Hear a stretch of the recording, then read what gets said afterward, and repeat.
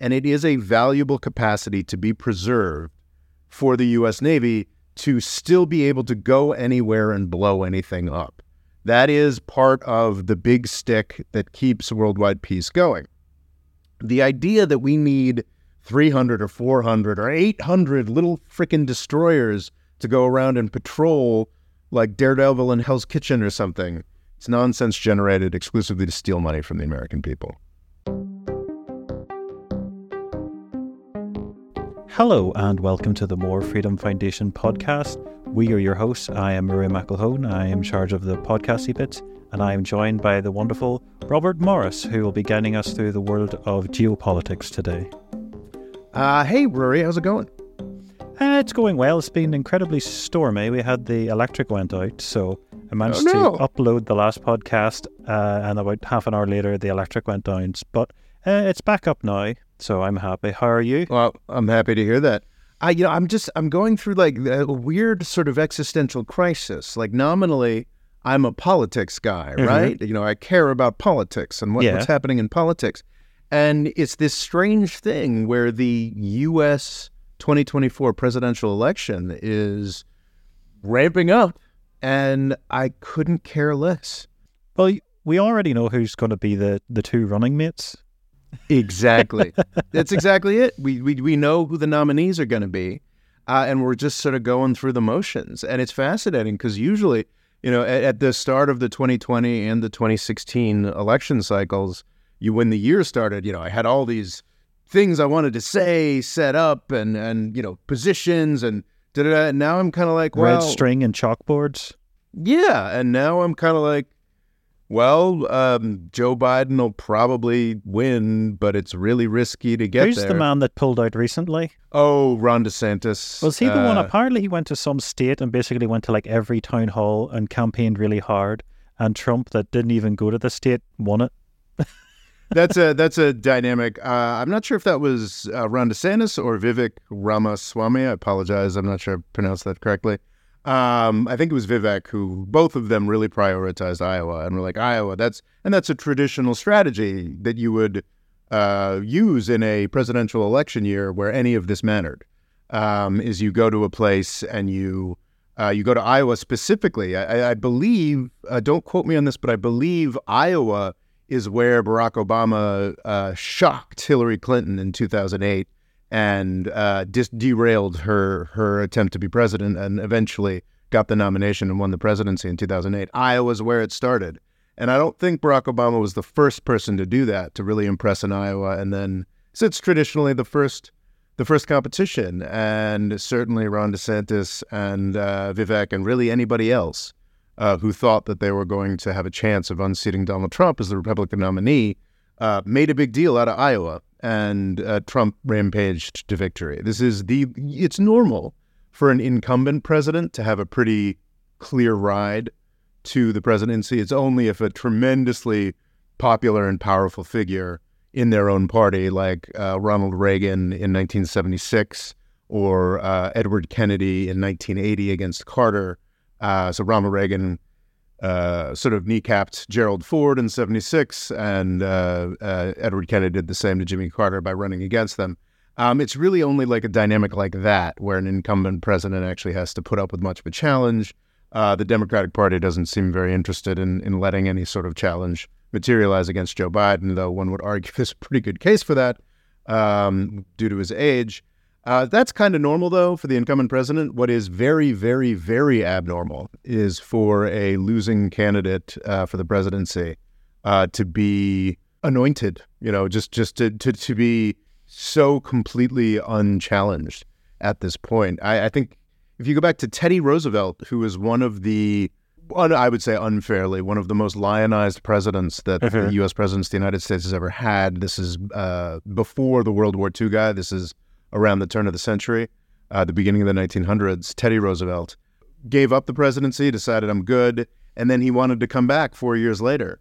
And the Republican Party was like, nah. So he had to do an independent run. So it's really unprecedented and Teddy Roosevelt, I believe, didn't lose an election. He just chose not to run again. And it's quite unprecedented for a losing candidate to have this amount of power over a political party, but that's where we're at. And it's I can't think of another U.S. election, and I feel like I have decent knowledge, at least of 20th century and 21st century elections. And there probably will never be one like this ever again. Well, one never knows. I hope there's a lot more U.S. presidential elections to come. So. Oh, yes. I just mean this is so unique. I can't see it happening again. It's unique and it's awful. It is a if this does become a precedent where you know who the nominees are and everybody hates them. They are. I thought that in 2016 you'd never find a more unattractive pair than Jeb Bush, who was expected at the beginning of 2015 anyway, to be the nominee, and Hillary Clinton. I don't think you could have found a pair that U.S. public in general was less interested in. Now you've actually got two guys that the U.S. public roundly hates. So this is actually a decaying trend. Do you think it will come down to the economy, which seems to be a lot of people's thinking that it doesn't really matter, what a lot of the political types are saying? Once people feel, the economy's doing okay, they'll just vote for the same again. So good for Joe Biden. Hopefully, despite the fact that I openly refer to Joe Biden as Genocide Joe, and I think he's going to burn in hell for what he's done. He's still. But could you see Trump changing that course?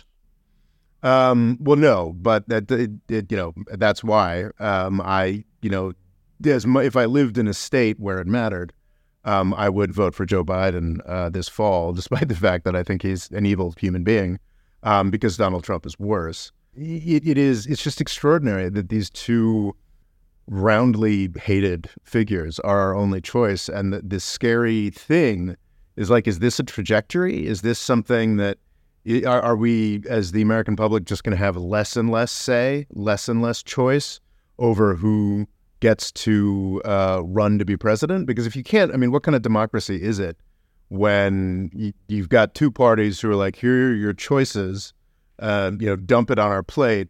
I know you hate both. You have to pick one. Be proud that you're voting. And that was how I felt in 2016. And that was honestly, Hillary Clinton and Jeb Bush, delightful options compared to Trump and Biden at this point. Would you like some good news involving America? Sure, that sounds nice. Apparently, homicide rate, aka murders, are down across the board from small cities to large cities. So, that's nice. Including your own, New York.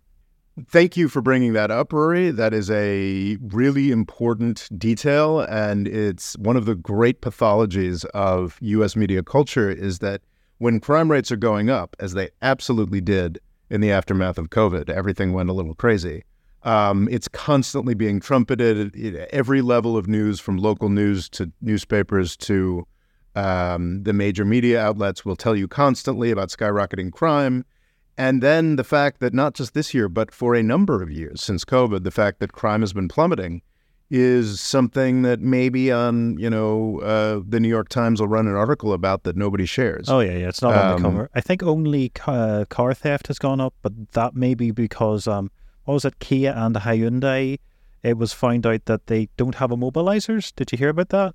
I didn't hear about that, but there's some... Yeah, basically, once it got discovered, it was a TikTok trend because it was incredibly easy to steal them, which is, an immobilizer is just something all cars have around the world. It was just bizarre. So I don't know whether that contributed to it, but everything's down across the board except car theft. Yeah, the United States is becoming vastly safer, and unfortunately, nobody talks about that. No. And probably most voters think that we're living this hellscape of accelerating crime, even though that is emphatically not the case.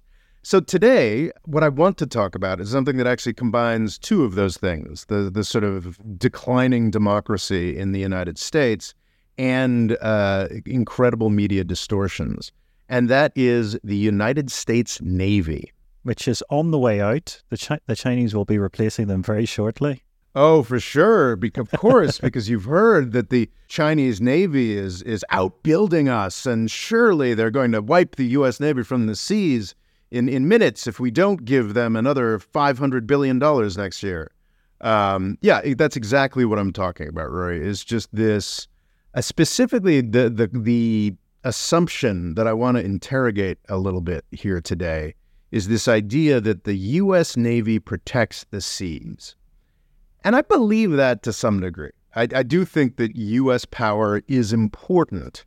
This was a FDR policy, would it have been? What, the U.S. Navy? No, sorry, not the U.S. Navy. The defending world trade via the oceans. I mean, the thing is, I don't think it had to really be a stated policy. It's been something that's been largely a matter of agreement. I think the last really large-scale piracy, state piracy initiatives before the United States started destroying countries in the 21st century was the famous Shores of Tripoli from the Marine Corps anthem, the North African states in the late 1700s, early 1800s.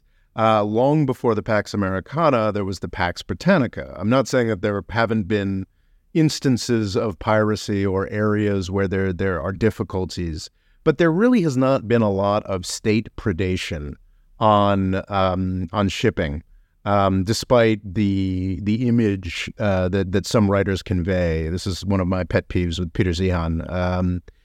Since the beginning of the 19th century, it's just not something that really happens that much. And this idea that we need a certain number of U.S. naval ships or we're going to fall into Mad Max anarchy on the seas is frankly nonsense. Or actually, I can't.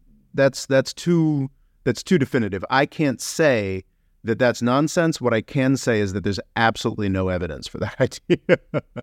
In fact, if you compare the propaganda that we get with just the facts on the ground, you'll see that actually there is no direct connection between the number of naval ships and the amount of piracy that's happening. If you believe the propagandist, and it's interesting looking into this a little bit, just for a half hour of Googling here and there, it's very hard to find a good rationale for why X number of U.S. Navy ships equals Y number of piracy. Like it's just a thing that people assert, and because we live in such a post-democratic age with a media that's so subservient to pro-military budget agendas, people just get to assert it.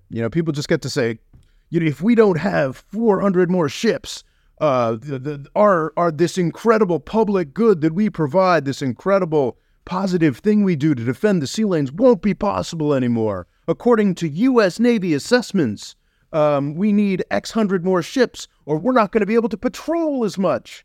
And it's not actually at all demonstrated that U.S. Navy patrols do much of anything to keep the sea lanes safe.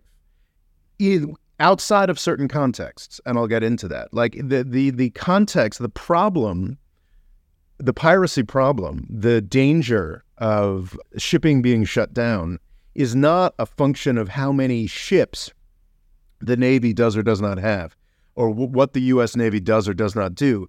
It is a function of ungoverned spaces. The problem of piracy, the problem of shutting down the Red Sea, like what we're seeing right now, is not a problem of inadequate money given to the Pentagon. It is a problem of incredibly stupid choices made by the State Department, the Pentagon, and U.S. presidential administrations. You need to create an actor like the Houthis. You need to create an actor like the Somali pirates. I'm not saying that the Somali pirates and the Houthis were consciously created by the Pentagon. I'm not that paranoid. Yes, the Illuminati didn't just summon them up and give them bundles of money. Exactly. I'm not that paranoid, but 100% these ungoverned spaces that are making piracy or insecurity of the sea lanes at all a serious issue, certainly in recent news, is 100% the product of U.S. actions and U.S. policy. So, it's a byproduct of their actions. Exactly. And I think we'll get into, specifically in the Somalia and Yemeni context, get into that shortly. But it's important that, so there's no one demonstrates anywhere. The U.S. Navy just sort of asserts when it's budget time that we need all these ships or we're not going to be able to do our vital job of patrolling all the sea lanes anymore. That's not demonstrated at all to me. It's not demonstrated anywhere. Like I looked for that rationale and I couldn't find it. I'm sure there's some think tank report that I'm missing, but I highly doubt that there's much that's persuasive there, because if there's much that was persuasive there, it would be a rationale that would be much easier to find. It's about, as are distressingly many things about U.S. foreign policy, geopolitics, and Washington, D.C. discussions and U.S. media topics, it's about military procurement.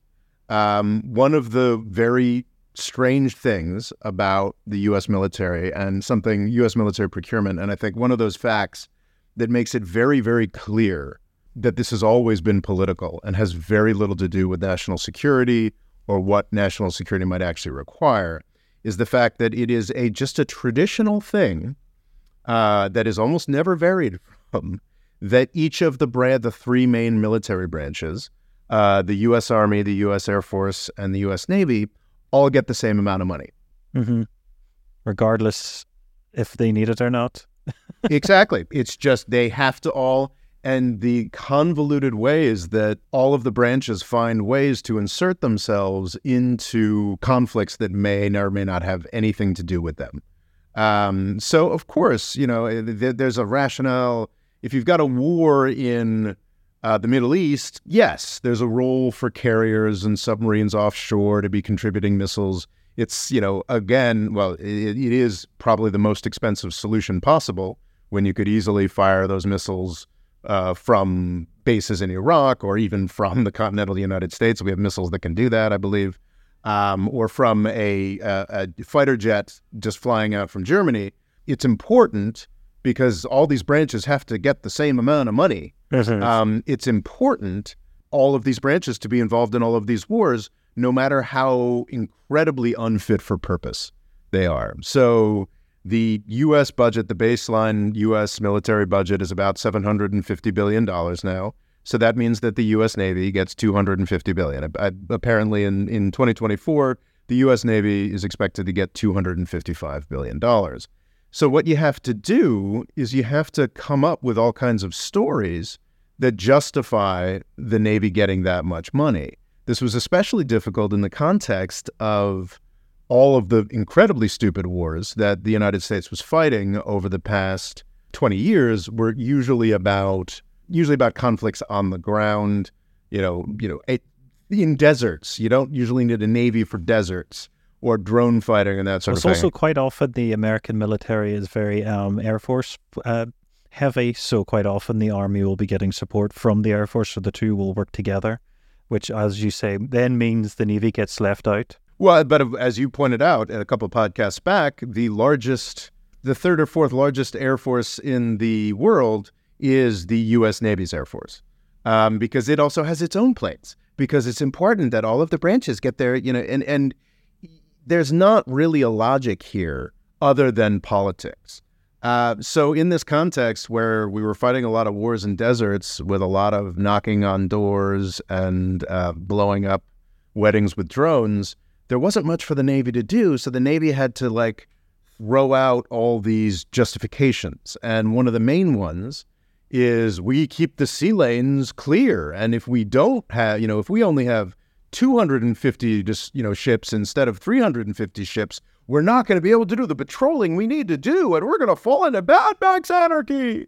And that's simply not demonstrated. There was a moment of real danger in Somali piracy that was squelched in the aftermath of the 2006-2009 U.S.-sponsored war on Somalia. That was largely squelched. That's the Captain Phillips. There was a Tom Hanks movie about being hijacked by Somali. I heard the French would do a thing that's incredibly cheap when you're comparing about the huge amounts of money that the American military has, which is they just get a very good sniper and they would shoot the outboard of the pirate boat, and then they're just in the middle of the nowhere, which is an incredibly cheap way of doing it. But if you watch that Phillips film, it's like, how much money does America have? Yeah. And that is part of the value of the U.S. Navy, is simply demonstrating we have more money and more capability than anybody else, and don't F with us. And to be clear, I think that's a good I think that's a good reason. I think that actually is a great case for the U.S. Do you Navy. think there's a sort of a big brother element that just means lots of countries are just play along because we don't want to be destroyed? Yes, and I think that's valuable. I think that a lot of the great peace we've been experiencing since World War II is coercion. It is the United States being more powerful and more scary than anybody else. I believe in that. I do believe there is value to that. But that doesn't mean we need to spend $250 billion on it. We don't need to spend, and because the point of this, oh no, we must, I was saying, okay, so in the aftermath of the U.S.-sponsored Ethiopian invasion of Somalia in 2006, Somali piracy, a failed invasion to be clear, the Ethiopians pulled out in 2009, leaving, sending Somalia straight back into the chaos that it had famously been in the Black Hawk Down days. There was a Somali piracy issue that was largely crushed by multilateral forces. It'd be nice if it was more French sniper bullets. Why use a $3 bullet when you can send a $20 million destroyer to handle it? Prior to the Houthi dynamic, the Yemeni government's deciding to blockade, frankly, rather heroically deciding to blockade Red Sea traffic to stop a genocide in Palestine. Before that dynamic, there was no piracy. I researched this a number of years back, and there was some kind of industry association that talked about, and it was something like 15 acts of piracy a year. And then if you looked into the details, there was one actual hijacking of a small ship. And these acts of piracy or whatnot were literally somebody taking a pot shot at a ship and nothing coming of it. Kind of outstanding at how little there is. Well, because there isn't the incentive there. And I do think that the U.S. Navy plays a role in this. But the role that the U.S. Navy plays is not Superman or Batman roaming the city streets looking for evil. No, what it is the threat of massive power and destruction should you be so silly as to assume that you can attack us. That I do believe there is value to. But this idea that we need a certain number of ships to go out and patrol the sea lanes can't say it's definitely wrong. I'm just saying there's no evidence for it anywhere. And if the incentives are all about it's already saturated, it's already achieving its main goals, so just pouring in more money isn't really helping it. Well, exactly. And during that period after the Somali piracy, where piracy had been essentially eradicated everywhere, that's when you began to have this idea that, we need more ships, or we're all going to fall into chaos. And it's just utterly unchallenged. It's just part of the mental furniture of your sort of random opinion columnists. When if you spent, a tenth of 1 year's Navy budget on helping these regions, maybe they're less likely to do insane things, because it is just insanity what they're doing. Going up to a giant cargo ship in essentially a speedboat. I think that's a good segue to actually pointing out the incredibly straightforward role that the United States has played in creating these ungoverned spaces, in creating these problem areas. Somalia is the archetypal ungoverned space. My understanding now is it has... Well, there's Somaliland, which is also controversial, but it's somewhat a country that can function. And it feels like the rest of the world would like them to fix all of that region. And they're like, can't we just be our own thing? Well, I think so. To be clear, Somalia is still fighting an ongoing insurgency conflict against al-Shabaab. I mean, it is not by no means out of the woods or an at peace or a safe or secure country, but it's not the sort of free-for-all that was immortalized in Black Hawk Down, the book and action film, where Mogadishu was just this incredibly violent, scary horror show or what have you. That hasn't always been the case of Somalia, even though people seem to envision it that way.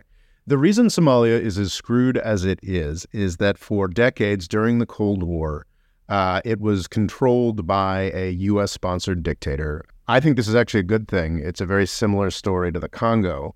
Two of the most effed up places in Africa are places that were unfortunate enough to have a very solid U.S.-sponsored dictators for decades of the Cold War.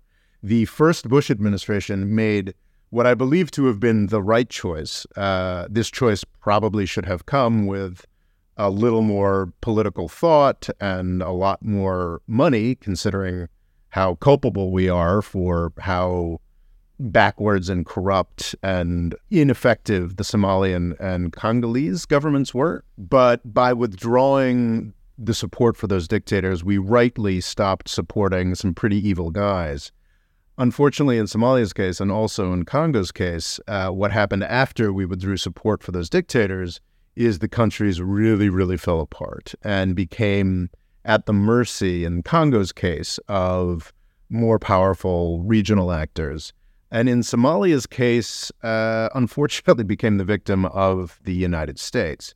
In the 1990s, that famous Black Hawk Down incident where a couple dozen it was 19 sticks in my head? I can't remember the exact, but it was very traumatizing in the 1990s. A bunch of U.S. soldiers were killed during a humanitarian effort in Somalia. I suppose the first Bush administration actually attempting to do the right thing and helping Somalia recover from the chaos that followed the dictator we had supported for decades. Then we rapidly pulled out, and Somalia experienced a solid decade or so of chaos. What happened was, eventually, as will happen, if a region of chaos is left alone, it managed to develop new form of government. It was known as, I don't know a tremendous amount about this, but this was the Islamic courts system or regime, or it was a grouping of, yes, absolutely, very serious fundamentalist Islamic groups that managed to take power and restore order in Somalia. And finally, that horrific chaos that Somalia had experienced for 10, 15 years, I do think that the United States made the right decision in stopping their support for the Somali dictator after which Somalia fell apart. I'm not angry at my government for that. What I am angry at my government for is once the Islamic courts took control of Somalia and established a functioning state again, the Bush administration decided that these guys are a little too fundamentalist and don't say enough bad things about al-Qaeda, so we're going to have to destroy them. So in 2006, we supported Ethiopia, a country we'll talk about at length in our next episode, next time, supported Ethiopia in its invasion of Somalia that lasted from 2006 to 2009 and was a complete failure. Ethiopia was going to come in there, and it did crush the Islamic courts. What happened to the Islamic courts is that after being pushed out of power by the massively more powerful on paper Ethiopian military with the support of the world hegemon, the United States, is that it went out into the sticks and then it curdled into al-Shabaab, which is one of the nastiest terrorist organizations on the planet. And really the story ever since, in the 15 years since, is Somalia trying desperately to put itself back together in the face of this al-Shabaab insurgency, and that has led to a great deal of chaos. That chaos has led to an ungoverned space, which was the main piracy problem of the first and kind of second decade of this century. So it's the ungoverned spaces, it's U.S. policies to destroy governments that yield the kind of instability that the U.S. Navy can then turn around and say, look at all this instability. You need us. We're important. And there's a lot of that sort of dynamic in the way that defense budgets grow. And it is fundamentally very malign. I do not believe it is conscious in most cases. I believe that most people in the U.S. Navy, most people working in the national security infrastructure really believe they're doing the best. But there's a severe deficit in big picture thinking, in pointing out that, yeah, it's compelling, and Captain Phillips was a fun movie, and or what have you. And it's interesting thinking about piracy, but there's not a lot of stepping back and being like, how exactly did U.S. policies contribute to?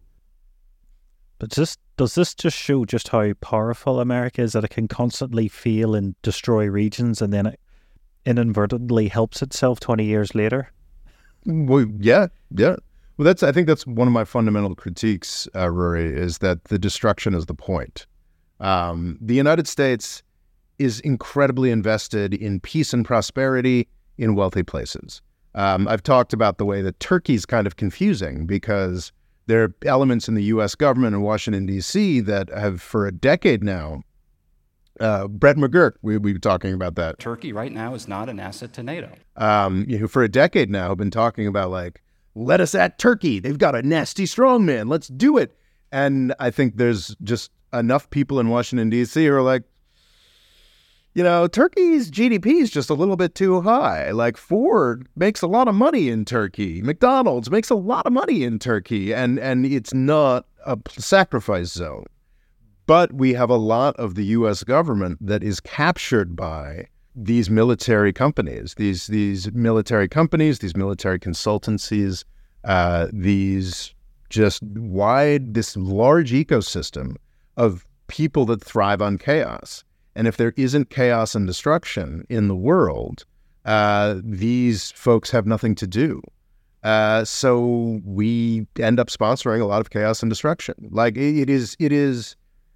I do think that it was good for us to step out of Somalia and allow it to fall into chaos in the 1990s.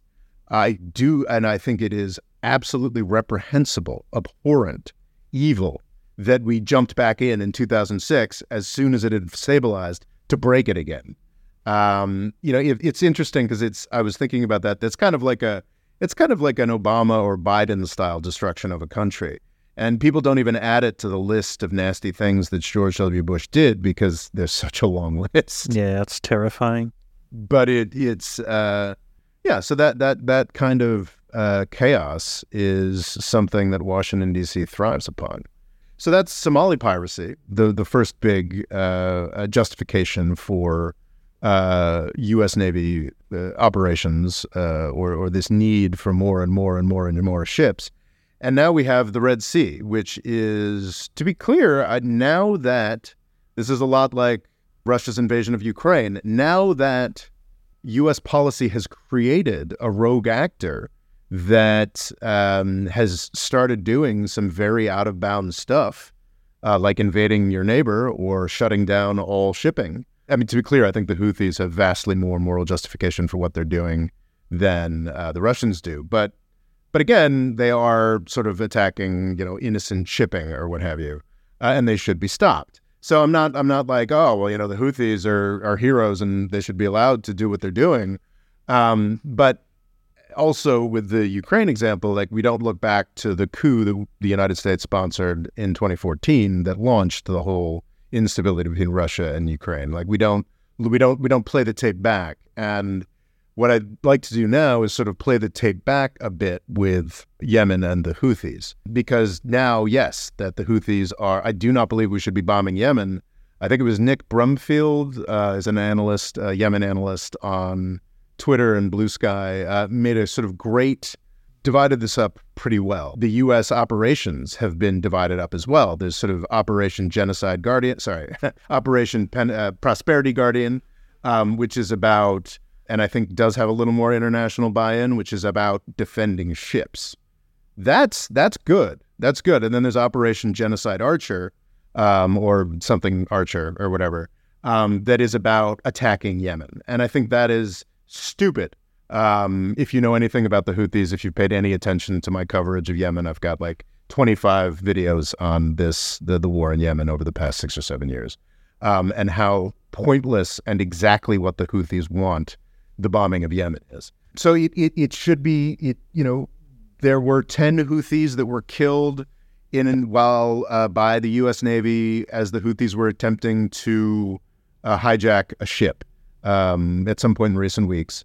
And while I think those Houthis may be going to heaven for trying to defend the Palestinians from, they may be good people, I think they should have been killed. You should not be derailing commerce. That is a very good use of the U.S. Navy. I do not believe that bombing, the whole-scale bombing of Yemen that we're now engaging in and are probably going to continue escalating has any value. I think that's just exactly what the Houthis want. But sorry, to back up, the Houthis are the government of Yemen. We perhaps had this conversation before on here. It's absurd that the degree of ignorance about Yemen that I've seen revealed as the Houthis and Yemen has sort of put itself into the center of discourse by blocking Red Sea traffic is pretty extreme, because the Houthis, it's got I don't know if it's actually in the Associated Press, New York Times, BBC style books to say that they are an Iranian-sponsored militia. Like, the Houthis certainly get some weapons from Iran, but they are the government of Yemen. And what happened in 2014 was that the Houthis, in concert with an older dictator of Yemen, took over all of Yemen. They were at the point where they were about to take over Aden, the last big city in the south, traditionally as far away from the Houthi heartland.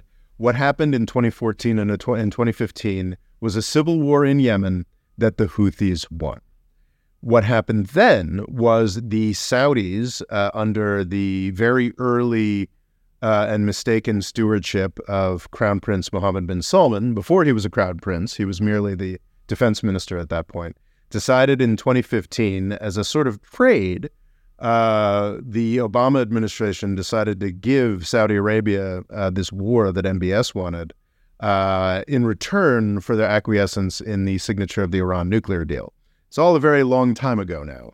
But that's a good point, that this was a very long time ago. 10 years ago, the Houthis took control of Yemen, and they're still being described as a Iranian-sponsored militia because the Saudis undertook a really horrific war, reckoned to have killed around 400,000 Yemeni folks, with an emphasis on children. Before Gaza, this was described by the United Nations for years as the worst humanitarian crisis in the world. So the Saudis basically got to do what Putin was doing to Ukraine. It was an invasion of their poorer neighbor and it was with complete U.S. sponsorship. It was with U.S. Air Force planes refueling Saudi planes. It was with U.S. target selection. Saudi planes don't run without U.S. contractors fueling and putting them together. One thing to point out with the likes of Saudi Arabia is it has shockingly little of its own defense capability, as in it doesn't make anything. Like, nearly every other country that even buys a lot from America will say make their own tanks or bullets and have its own weird calibers. It seems to be Saudi Arabia does nothing and buys in everything, and these aircraft require a huge amount of staff to just keep them basically running. So that's just mostly, I sort of see it as like an American pit crew, which is, they just throw over the money and the Americans do all the work. And yes, there might be, native pilots and have their wee flags on it, but they seem to do nothing of their own. Like we've seen with this Ukrainian war, how much Ukraine developed themselves and how much they're able to implement their own technologies with the help of America. But Saudi Arabia does nothing. Yep. And I think we've got plenty of U.S. Congress people who, it was one of those rare war on terror excesses that was just so egregious that even U.S. Congress people made it their crusade to stop facilitating this Saudi invasion. By 2019, the Saudis had lost. So we've actually got this weird dynamic where the Saudis are now, it's kind of reversed. The United States wants to bomb Yemen and wants to destroy the Houthis, and Saudi Arabia is saying, hey, you know what? Just lay off. It's fine. Just back off, which is a very strange... Well, because Saudi Arabia is the one that could ultimately lose here, while America could just move its boats and do something else. Exactly. But I think the key thing here is that the Houthis are an actor that has been brutalized to the extent, like, what the Houthis are today is very different from what the Houthis were in 2014. They were working with Saleh, who was the dictator who had run the place. They ended up killing Saleh in 2017 during this Saudi invasion. And the Houthis are infinitely more radicalized because of this U.S.-supported Saudi invasion. And they're infinitely closer to Iran, that is providing a lot of the missiles that they're able to use to do this. And also the whole impetus, the Houthis have had the ability, not with the ballistic missiles or what have you, but have had the ability to use attacking ships. Drones, I guess, weren't as much of a factor 10 years ago as they are today, but they've had the ability, certainly for 5 years, to stop traffic or to hamper traffic in the Red Sea to the extent that they have. But they never did. In fact, they were very careful to not to, because even when they were being blockaded by Saudi Arabia, the United States, and the United Kingdom, even when everybody was trying to destroy them, they were still invested in the legitimacy of not being a terror organization and not, giving the U.S. an excuse to double down on their support for the Saudis, which was always pretty fraught.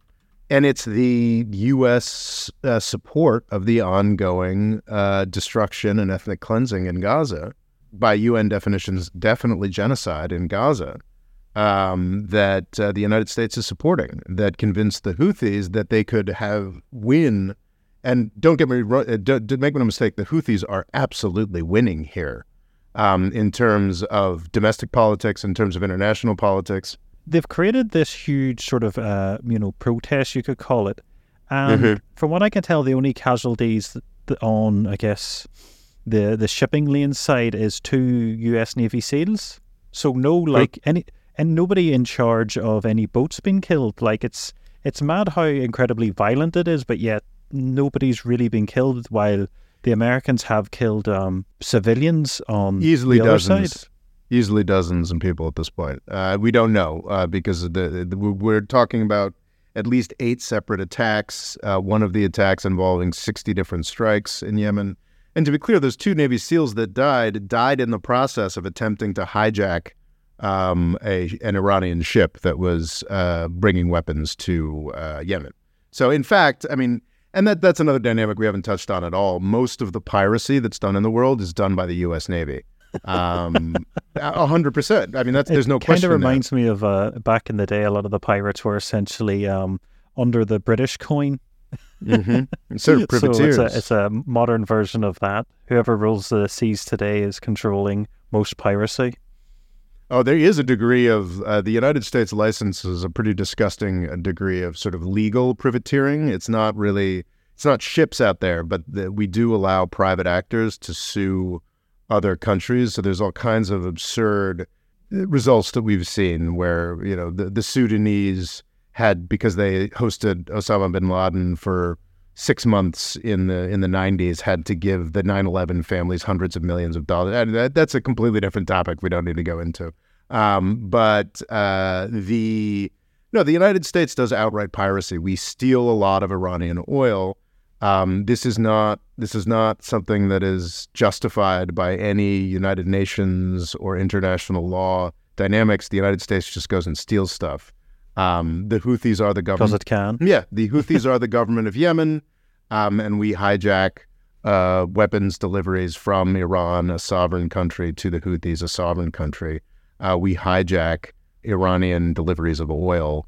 There were multilateral sanctions. I believe there still are, to some degree, multilateral sanctions against Iran, but those have those aren't legal. That's just the U.S. says so, and the U.S. Navy is the greatest source of piracy. Obviously, that's like a philosophical question at this point, but not exactly. The main message I want to deliver today is that the U.S. Navy does not keep the sea lanes safe. U.S. military power, U.S. political decisions make the sea lanes less safe. Let me caveat that. U.S. military power, I think, and we've said a couple times during this episode, does keep the world safer because it keeps people in line. You don't need a certain amount of ships to do that. And I think what we're seeing America has reached that level of ships, so it doesn't need more of them to implement that policy. Exactly. And another really important dynamic here is tech cost demands. The cost you need to pay for constantly developing technologies, because it's a race, because you're fighting, people, the U.S., Chinese, and Russian militaries are all focused with eagle eyes on what's happening in Ukraine, on what's happening in Gaza, on what's happening, and saying, what works? Does this work? Does this drone combination work? Does this? That's 100% true. And especially another dynamic we haven't gotten into is the fundamental vulnerability of surface ships. Like the last time a surface ship was in a real war was in the 1940s, and missile technology has developed a good deal since, to say the least, as the Russian Navy has discovered over and over again in the Black Sea. So there's some question as to whether any of this stuff is of any use. But if you are going to somehow continue to perpetuate what I believe to be the fiction that aircraft carriers or destroyers or any kind of surface ship is of any use in any real war, you need to continually develop technology systems. The Aegis radar systems, I never pretend to be a military tech expert, but there's special kinds of weapons and countermeasures, and how do you deal with missiles and hypersonic missiles and this thing and this, and it's all really esoteric pretend stuff. Nobody knows anything, but what we do know is that what drives these spiraling costs, these spiraling technology costs, these keeping up with the Joneses, keeping up with the demands of every new conflict, what drives these costs is war.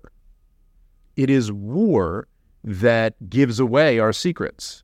It is war 100%. This is a little bit of sort of hawkish sounding paranoia that is 100% accurate. The Chinese are sitting in their base in Djibouti. The only really overseas base they have is in Djibouti that I think the United States allowed in under the context of, the Chinese are going to help us against the Somali pirates we created. So but also, Djibouti is there's a lot of international bases there, so it's a very unique place.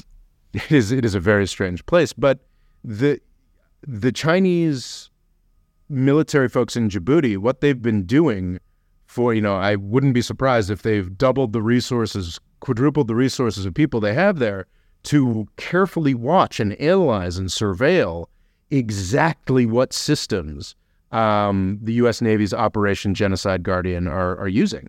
Like how did this destroyer blow up all of those Yemeni missiles that fired at it? And how can we learn that? I mean, that right there, that Chinese knowledge that's being developed is a rationale for another $100 billion of we've got to invest in this technology to figure out, how to keep our surface ships safe from the Chinese. So every bit of war that the U.S. creates exponential demands in technology development, because any secrets, any details of how these systems work that are vital to be mystifying or worrisome to the Chinese in the first days of a fight over Taiwan are now becoming known. So they've got to all change. And that's how war works, and that's incredibly damaging to U.S. national security, incredibly damaging to the U.S.'s ability to browbeat everybody else and keep them scared. But that's what we're doing. And again, this is a choice. The Houthis were a choice that U.S. policymakers make. Backing up this genocide in Palestine is a choice that policymakers make, and we are pissing away to I don't personally believe that any U.S. Navy surface ship will survive day 2 of a fight by Taiwan. But to the extent that they have any capability to do so, we're pissing it away to defend a sort of right-wing ethno-state that is trying, in fact, to get the other party elected in the United States, as has been pointed out by a couple of good tweets that I was just paraphrasing there. Yeah, it's pretty dull all around, frankly. And I just, the amount of, or the complete lack of serious analysis of what we're doing here and how actually the military hyperactivity is so much more damaging to U.S. national security and legitimate national interests than any of the rationales for more spending. But we've got to get that budget up to $1 trillion. Yeah, I think it's already there, because I think you can't really count the true military budget without including the fact that we're paying all the debt service for Bush and Obama's war on terror. So all the interest payments we're paying that, and then I think I'm not sure if the VA is the Veterans Affairs Administration, that rightly it's one of the few, and of course it's being undermined right now by Republicans and Democrats who are trying to privatize it. But the Veterans Administration does provide health care to our veterans, and that is in hundreds. I don't know how many tens of billions of dollars a year, or hundreds of billions of dollars a year that is, because of all the people that were maimed in Iraq and Afghanistan. It is strange they're trying to privatize it. I thought something like that would be like hallowed ground. No, nothing's hallowed ground. They're Medicare, the actual, we do, over the age of 65, the United States does provide medical care for its citizens. It is one of the best run institutions in the country. It functions, it works, it somehow makes, it saved, my mom's life in recent years. It works. And it's being destroyed through a program called Medicare Advantage, which is you basically run, and you run sort of telemarketing ads to. It's called Medicare Advantage, and basically it slices it away and gives it to insurance companies that provide worse coverage than the government does and overbill the government in return. So that's Medicare Advantage for you. But anyway, sorry, we were talking about the U.S. Navy, and really what we need a U.S. Navy. It is tremendous. You had mentioned earlier, just how much money does the United States have? Oh yeah, it's outstanding. And in part, the ability we have, the technical ability we have. Oh gosh, we didn't even get into the absolute. This is probably one of the things that annoys me the most is China's got more ships than the United States does now. And it's such an idiotic talking point, because if you drill down to look into this to any extent, it is one of the most farcical, it's a lie. It is fundamentally, it is a lie that it's one of those things that's technically true, but the U.S. Navy displaces twice as much water. So it just means they have much bigger boats. And also, well, I can totally understand. A lot of the Chinese boats are essentially like patrol vessels, because it does have a large coastline. And from China's perspective, I could see them being terrified of, say, Korea and Japan being given free rein, similar to we've seen Israel being given, and America just making sure that everything's ticking over. Like, I could see China being genuinely terrified of such an event. So it's definitely much more of a defensive navy. Well, it's a Coast Guard. Yeah, it's a Coast Guard. And what's interesting is that when you do that math, they never include the 100-odd ships in the United States Coast Guard as being part of the Navy, because that too is a separate service. It's a separate service that is now somewhat inexplicably under the Department of Homeland Security.